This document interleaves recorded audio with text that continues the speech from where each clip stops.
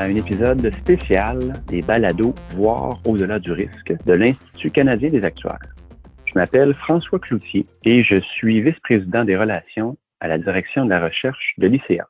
Si vous êtes intéressé par ce qui touche les régimes de retraite ou encore leur méthode de calcul, que vous soyez des experts, des initiés ou non, alors vous serez intéressé par l'épisode d'aujourd'hui. Car aujourd'hui, j'ai avec moi José Legault, fellow de l'Institut canadien des actuaires. Donc actuaire, mais aussi membre du groupe désigné responsable de la révision de la norme. Bonjour José. Bonjour François. Donc, merci de te joindre à nous pour ce balado-là. On va discuter des changements à venir dans les normes actuarielles qui régissent les calculs des valeurs actualisées des rentes. Donc, encore une fois, merci de te joindre à nous, José. Est-ce que tu peux nous expliquer qu'est-ce que c'est qu'une valeur actualisée, puis aussi dans quelles circonstances est-ce que la valeur actualisée peut être payée?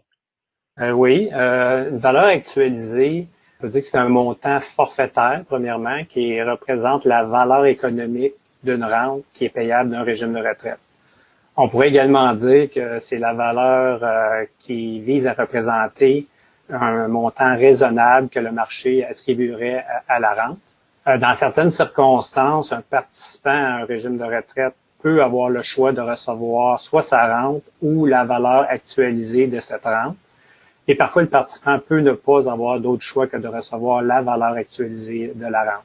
Par exemple, si un participant quitte son emploi et n'est pas assez vieux pour commencer à recevoir sa rente, les lois canadiennes sur les régimes de retraite exigent que l'option de valeur actualisée soit offerte. Certains régimes de retraite offrent également cette option, même si le participant est admissible à recevoir sa rente. Si le participant choisit l'option de la valeur, alors le montant forfaitaire est généralement transféré dans un compte de retraite immobilisé. Puis si cette option n'est pas choisie, bien à ce moment-là, la rente était payable plus tard lorsque le participant devient admissible à la retraite. La valeur actualisée elle peut également être payée au conjoint ou bénéficiaire lors du décès d'un participant actif à un régime de retraite. Et finalement, le dernier exemple que j'aimerais mentionner, c'est celui d'une terminaison de régime. Dans cette situation, les participants autres que les retraités ont l'option de recevoir une valeur actualisée et dans certains cas, c'est la seule option qui est disponible. Bon, merci de cette mise en bouche-là. On voit que c'est quand même varié là, les raisons pour lesquelles on peut recevoir là, une valeur actualisée d'un régime de retraite. Est-ce que maintenant, José, tu peux nous expliquer c'est quoi les principaux changements qui sont apportés au Canada en lien avec le mode de calcul de la valeur actualisée? Oui, premièrement, j'aimerais mentionner qu'il y a plusieurs hypothèses actuarielles qui sont utilisées pour le calcul de la valeur actualisée. Par exemple, les paiements de rente futures doivent être premièrement actualisés en date de la date de calcul avec une hypothèse de taux d'intérêt. On doit également établir l'âge prévu du participant pour le début du versement de la rente et aussi déterminer l'espérance de vie du participant pour établir pendant combien de temps on prévoit que la rente sera payable. Pour les régimes de retraite à prestations déterminées traditionnelles, qu'on surnomme les régimes PD, deux changements importants ont été faits aux hypothèses actuarielles à utiliser pour le calcul des valeurs actualisées. Le premier changement est relié à l'hypothèse de taux d'intérêt, puis le deuxième changement est relié à l'hypothèse faite sur l'âge auquel la rente est prévue commencer. Pour ce qui est du taux d'intérêt, l'hypothèse actuelle est basée sur les taux de rendement des obligations du gouvernement du Canada qui sont applicables à la date de calcul, auquel un pourcentage de rendement fixe est ajouté. Selon le nouveau mode de calcul, le pourcentage fixe est remplacé par un pourcentage qui va être variable et qui est établi en fonction des taux d'intérêt sur les obligations provinciales et de société à la date de calcul. Ce changement permet de mieux arrimer l'hypothèse de taux d'intérêt avec les variations de taux sur le marché. Pour ce qui est de l'hypothèse faite sur l'âge auquel la rente est prévue commencer, l'approche actuelle est d'utiliser l'âge qui produit la valeur actualisée la plus élevée. Selon le nouveau mode de calcul, cet âge continue d'être utilisé, mais avec une probabilité de 50% seulement. Une probabilité de 50% est également supposée pour l'âge auquel le participant est admissible à une pleine rente sans réduction. Cet âge n'est pas nécessairement le même âge que celui qui produit la valeur actualisée la plus élevée. Ce changement a été fait pour tenir compte du fait que ce n'est pas dans 100% des cas que les anciens participants à un régime de retraite commencent à recevoir leur rente à l'âge qui maximise la valeur actualisée. Dans les faits, cet âge varie beaucoup et plusieurs facteurs influencent l'âge auquel un ancien participant décide de recevoir sa rente. Comme j'ai mentionné, les changements dont je viens de parler s'appliquent au régime de retraite PD traditionnel. Pour les arrangements qu'on appelle à prestation cible, la nouvelle norme prévoit maintenant un mode de calcul très différent. Dans ces types de régimes, la rente des participants actifs et des retraités peut être réduite sous certaines conditions lorsque le régime est en cours d'existence. Selon la nouvelle norme, la valeur actualisée d'une rente qui provient d'un arrangement à prestation cible sera maintenant établie en fonction des hypothèses actuarielles qui sont utilisées pour le financement du régime. Présentement, les mêmes hypothèses étaient utilisées que pour les régimes PD traditionnels.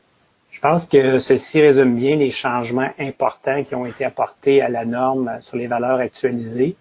Il y a eu plusieurs autres changements, mais ils sont généralement beaucoup moins importants que ceux dont je viens de parler. OK. Puis qu'est-ce qui explique que l'Institut canadien des actuaires apporte ces changements-là au calcul des normes au Canada? Le mode de calcul de la valeur actualisée fait partie des normes de pratique qui sont applicables au régime de retraite et qui ont été adoptées par l'Institut canadien des actuaires. Puis ces normes sont revues périodiquement et les nouvelles normes sur le calcul de la valeur actualisée sont en fait le résultat de la dernière revue qui s'est terminée récemment. OK. Donc, c'est revu de façon périodique afin de s'assurer que les différentes méthodes de calcul, les normes respectent l'évolution du marché, puis tout ça. Effectivement.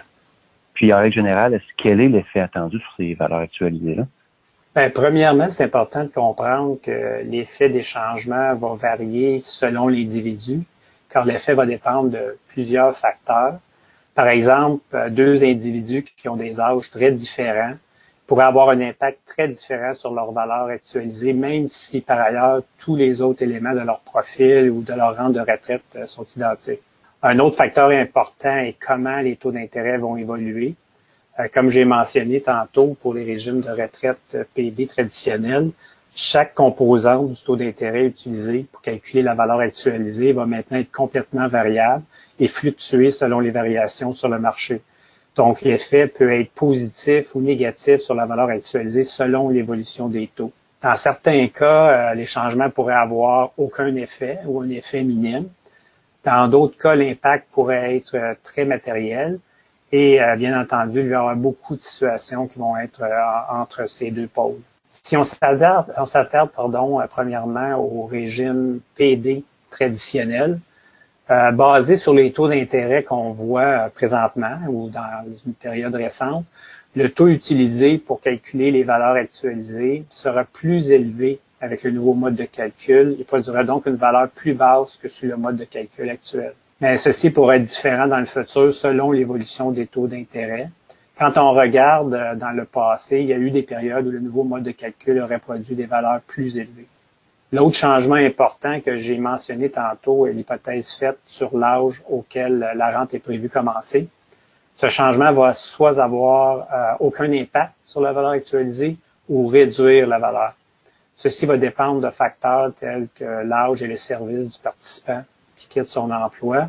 Il va aussi dépendre des règles particulières de retraite anticipée du régime de retraite du participant. Si on s'attarde maintenant aux arrangements à prestations cibles, le changement de le mode de calcul pourrait réduire de façon matérielle les valeurs actualisées. Par contre, il est important de noter que dans certaines provinces, la loi prescrit déjà une méthode de calcul qui est différente des normes actuarielles. Donc, pour beaucoup d'individus qui participent dans des arrangements à prestations cibles, les changements aux normes actuarielles n'auront aucun impact puisque la méthode de calcul de la loi a préséance sur le mode de calcul prescrit par les normes actuarielles. Comme tu vois, François, ce n'est pas simple et l'effet des changements sur la valeur actualisée va dépendre grandement des circonstances particulières de l'individu. Oui, en fait, effectivement, ça peut être complexe, mais José, tu nous résumes ça de façon Très clair, là, merci de ce bon résumé-là. Question additionnelle pour toi, est-ce que, en fait, pour un retraité qui reçoit actuellement un paiement de rente, est-ce que ça va apporter quelque chose sur son paiement? Non, puisque les retraités actuels ont déjà commencé à recevoir leur rente, la valeur actualisée n'est pas une option qui leur est généralement offerte. Même en cas de terminaison de régime, l'approche couramment utilisée est d'acheter une rente auprès d'une compagnie d'assurance pour que les retraités continuent de recevoir leur rente. Ces changements-là vont affecter tous les participants au Canada, c'est bien ça? Oui, c'est bien le cas. Ces changements peuvent potentiellement affecter tous les individus qui participent à un régime de retraite, soit que le régime soit enregistré dans une province canadienne ou enregistré au fédéral. OK, puis ça va rentrer en vigueur à quelle date, ces changements-là? Le changement est prévu s'appliquer à compter du 1er décembre 2020. Par contre, pour les arrangements à prestations cibles dont j'ai mentionné l'existence tantôt, les administrateurs de ces régimes ont l'option d'utiliser le nouveau mode de calcul avant le 1er décembre.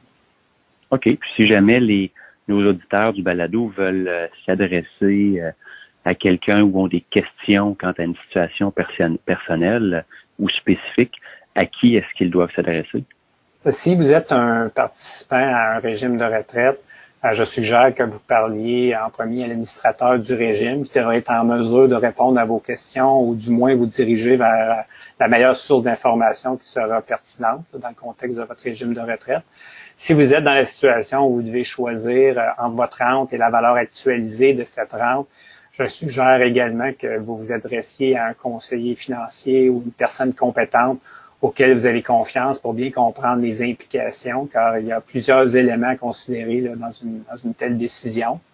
Puis finalement, si vous êtes un administrateur de régime de retraite et vous avez des questions, je suggère de vous adresser à l'actuaire du régime, bien entendu. Tous les actuaires dans le domaine des régimes de retraite ont été informés des changements par l'Institut canadien des actuaires. Excellent, merci de ces informations-là. Est-ce que, José, il y avait d'autres choses que tu voulais porter à notre attention? Non, c'est tout pour moi. Je pense que ça fait bien le tour de la question. Ben, à mon nom puis au nom de tous les auditeurs, merci beaucoup, José, d'avoir pris le temps de partager ces informations-là avec nous aujourd'hui. Ça me fait plaisir, merci. Encore une fois, je m'appelle François Cloutier et merci d'avoir écouté cet épisode spécial de Voir au-delà du risque.